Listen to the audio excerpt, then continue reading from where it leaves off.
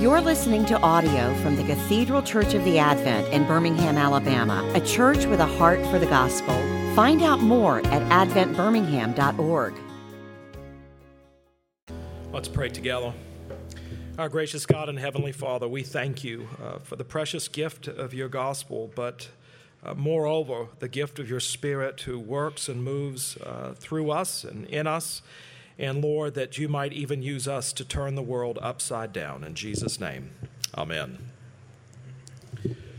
Well, it is Reformation Sunday, and providentially, the lectionary would have us beginning a walk through 1 Thessalonians.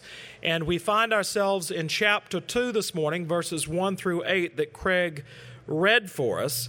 And 1 Thessalonians 2 asks us the question, and helps us answer the question, rather, what does a gospel ministry look like? Paul's ministry in Thessalonica, in the area of Macedonia, which is northern Greece, demonstrated an outpouring of God's Spirit that resulted in changed lives. And so if you want to learn a little bit more about what actually happened in Thessalonica, you can jot down Acts 17, because that tells the story of what happened. And I'm going to read that bit of it now just to give you some context of what the church in Thessalonica looks like.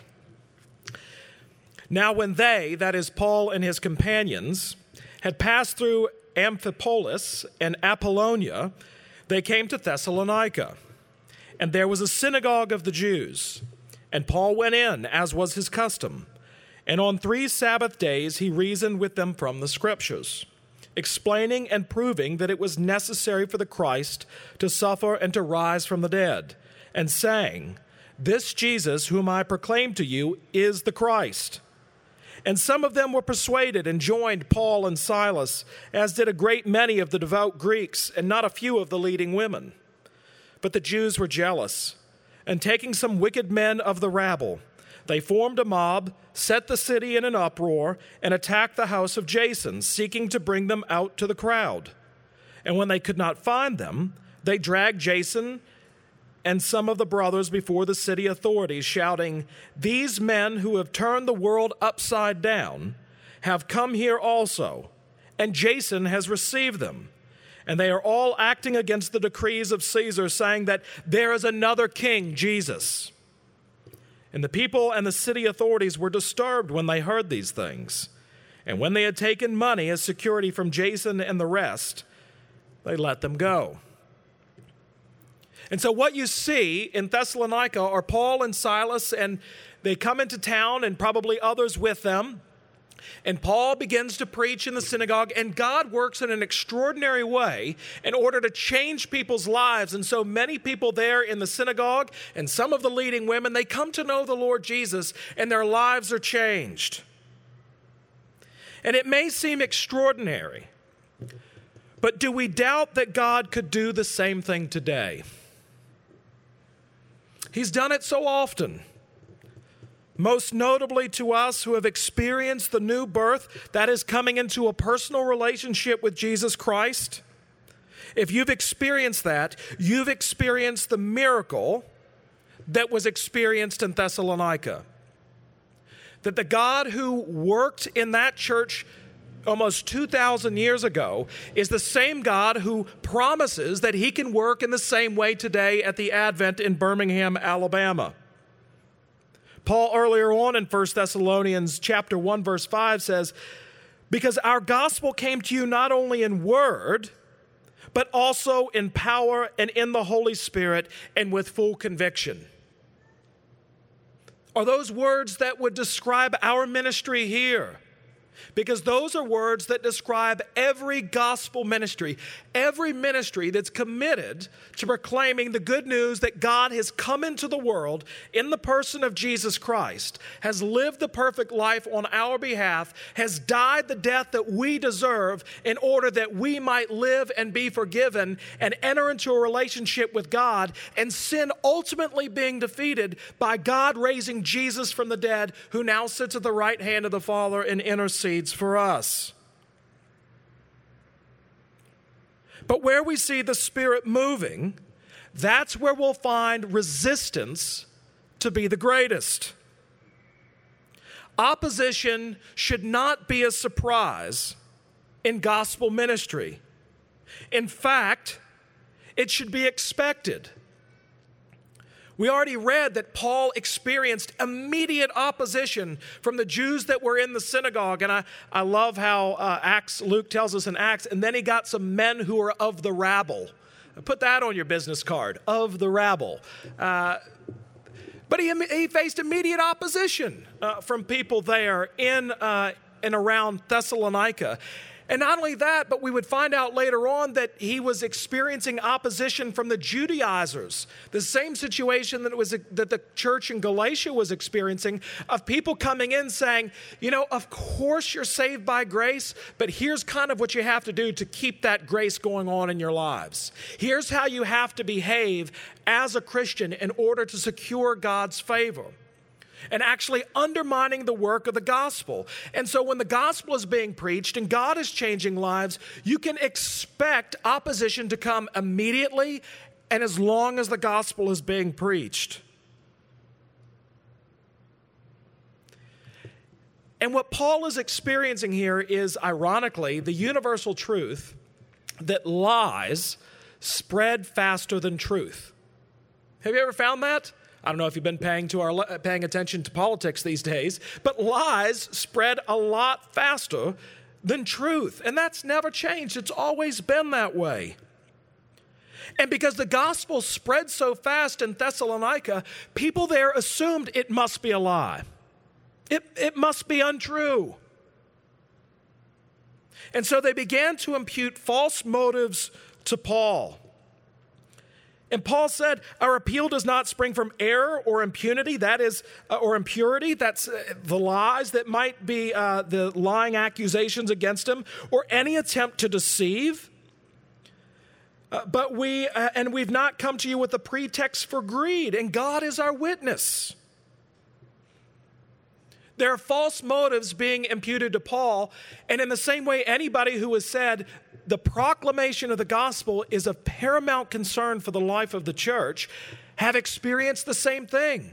False accusations being laid at their feet. Even after Paul, as the church began to grow throughout the Mediterranean, lies would spread. Already there in Acts, what was the lie that was told to the authorities in Thessalonica? They're going up against Caesar because they say there's another king, and his name is Jesus.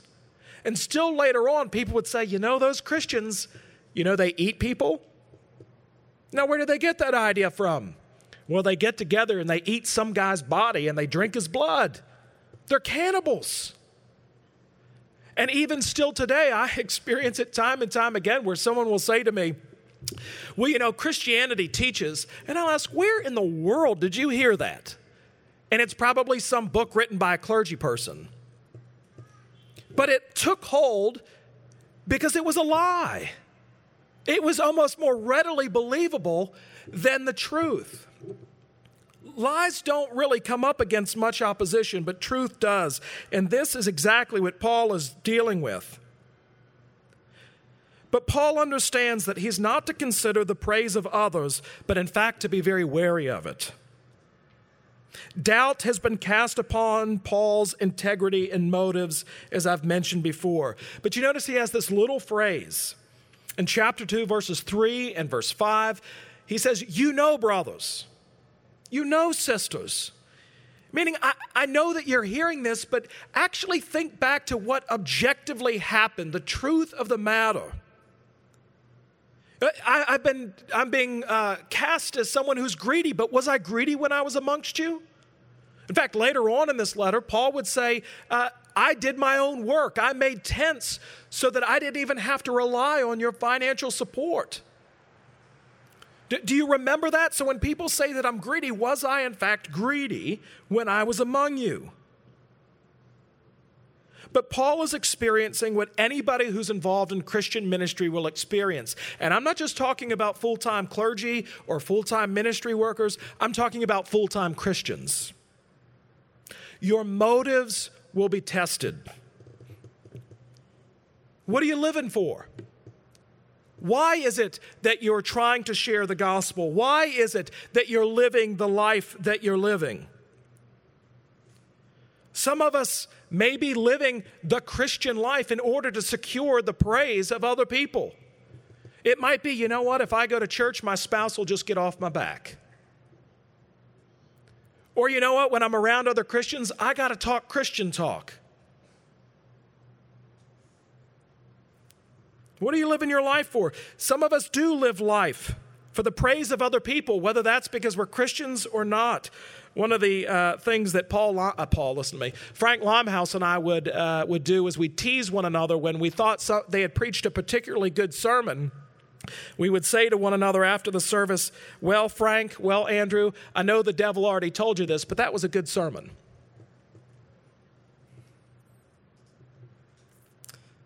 And many gospel workers can be motivated by the praise of others.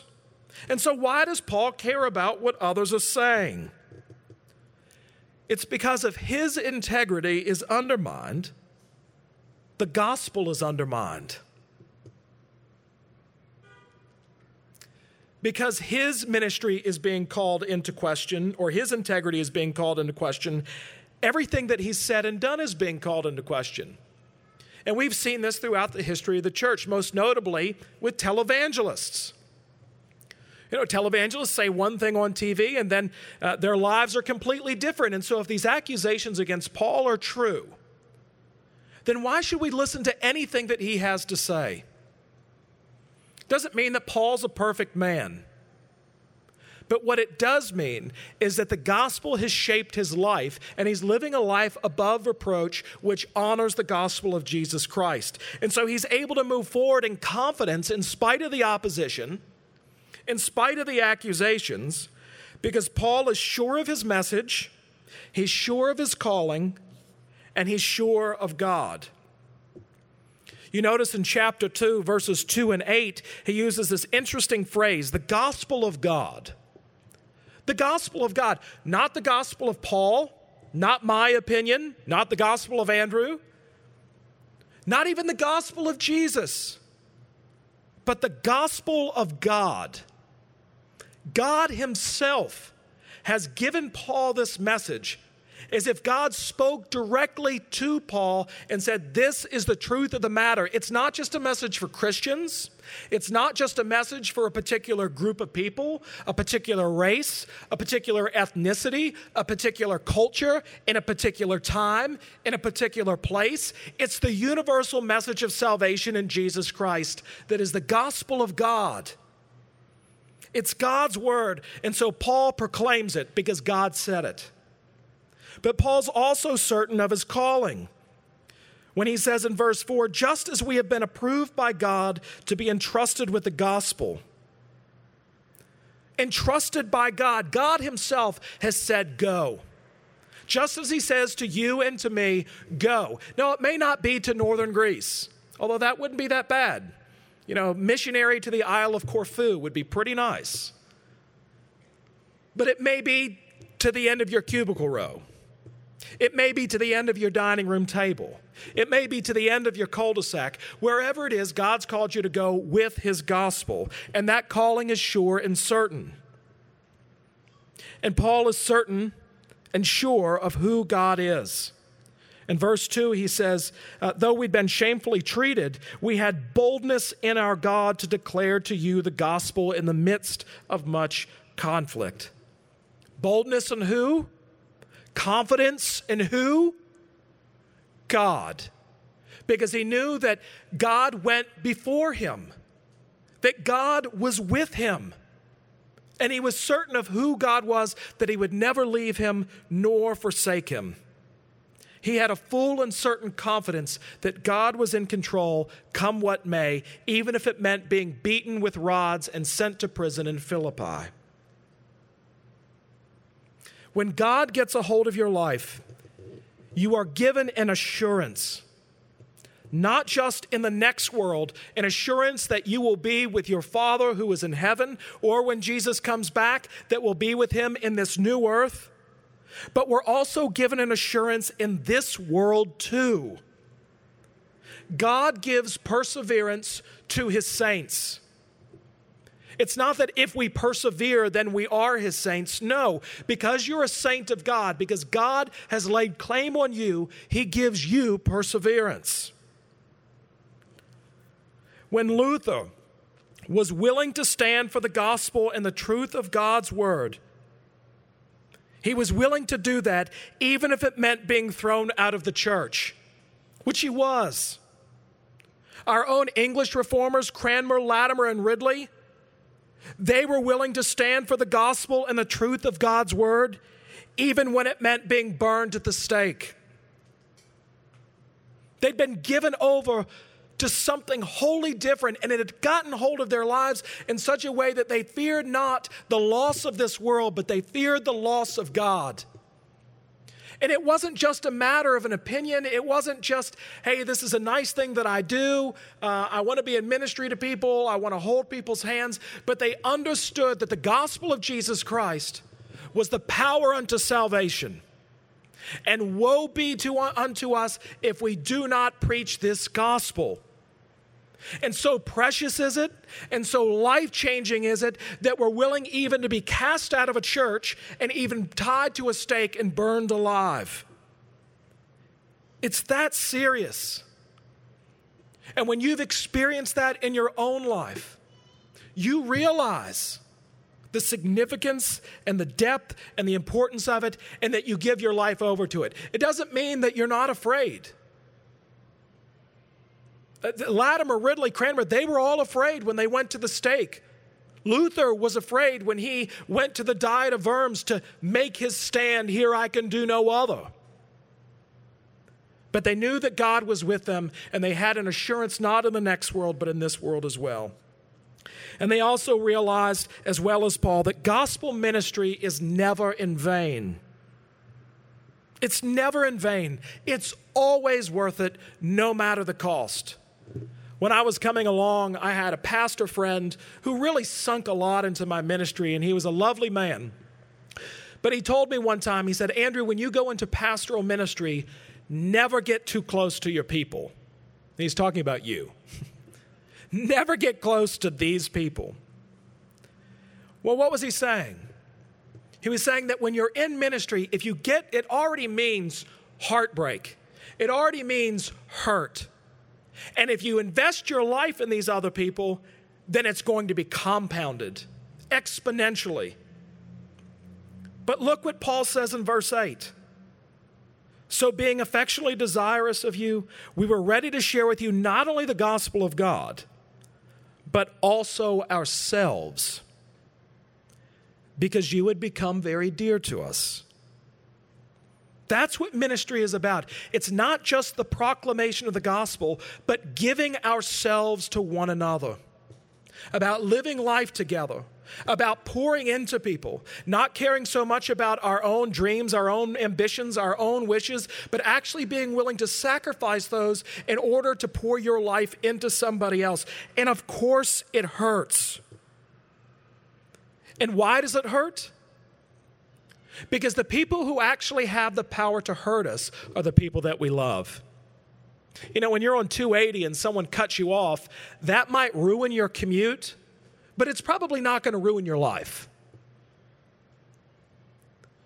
But when somebody you love says or does something, it cuts you straight to the bone. Growing up, we're told sticks and stones will break my bones, but names will never hurt me. That's a lie. You know, the wounds that you incur from sticks and stones, you'll get over those in a matter of weeks.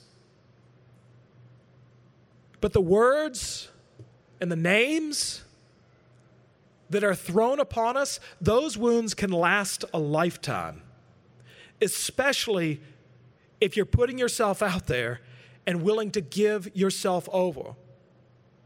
Because when Jesus did that, what happened? They killed him.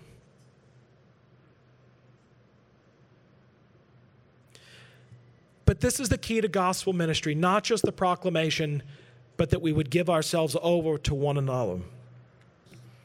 And finally, I just want to note the simplicity of the ministry that Paul had there in Acts 17 in Thessalonica, and how he describes it here in chapter 2 of 1 Thessalonians. What did they do? They preached the gospel, and they gave themselves over to one another. Well, that's much simpler than what we do here at the Advent. The question is the gospel enough? Does it need dressing up? Are the programs that a church would run, are they the end, or are they the means to bring people to know Jesus Christ and to grow them deeper in faith? It's worth us just taking a step back, especially during this time of quarantine, and asking, well, if God can work through the simplest of ministry of the proclamation of the gospel and giving ourselves over to one another, why aren't we doing that? Why do we feel the need to overly complicate everything?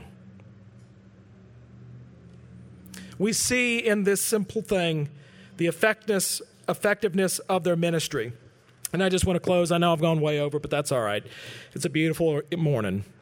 With what Martin Luther said brought about the Reformation. When someone asked him, how did you do it?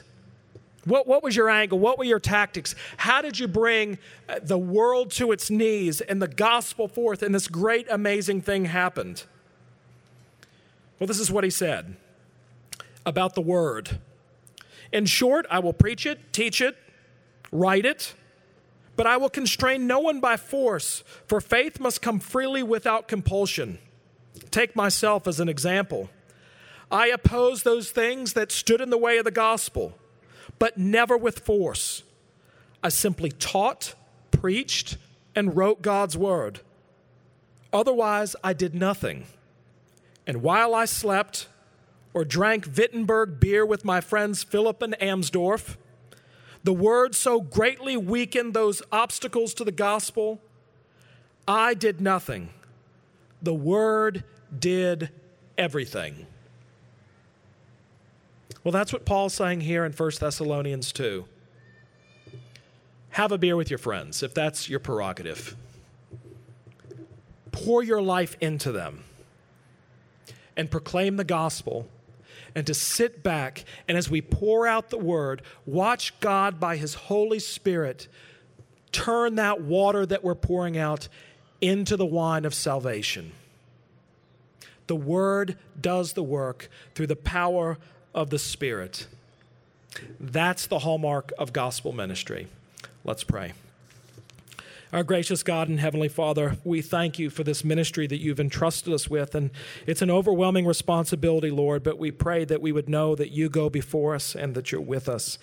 And Lord, on this day, that we would not rest on our laurels, whether that be Paul or a reformer or whoever, Lord, but that we would understand that it is our task to take the gospel that changes lives and secures our relationship with you into future generations. And so, God, by your grace, let it be so amongst us as it was in Paul and in the days of the Reformation. In Jesus' name, amen.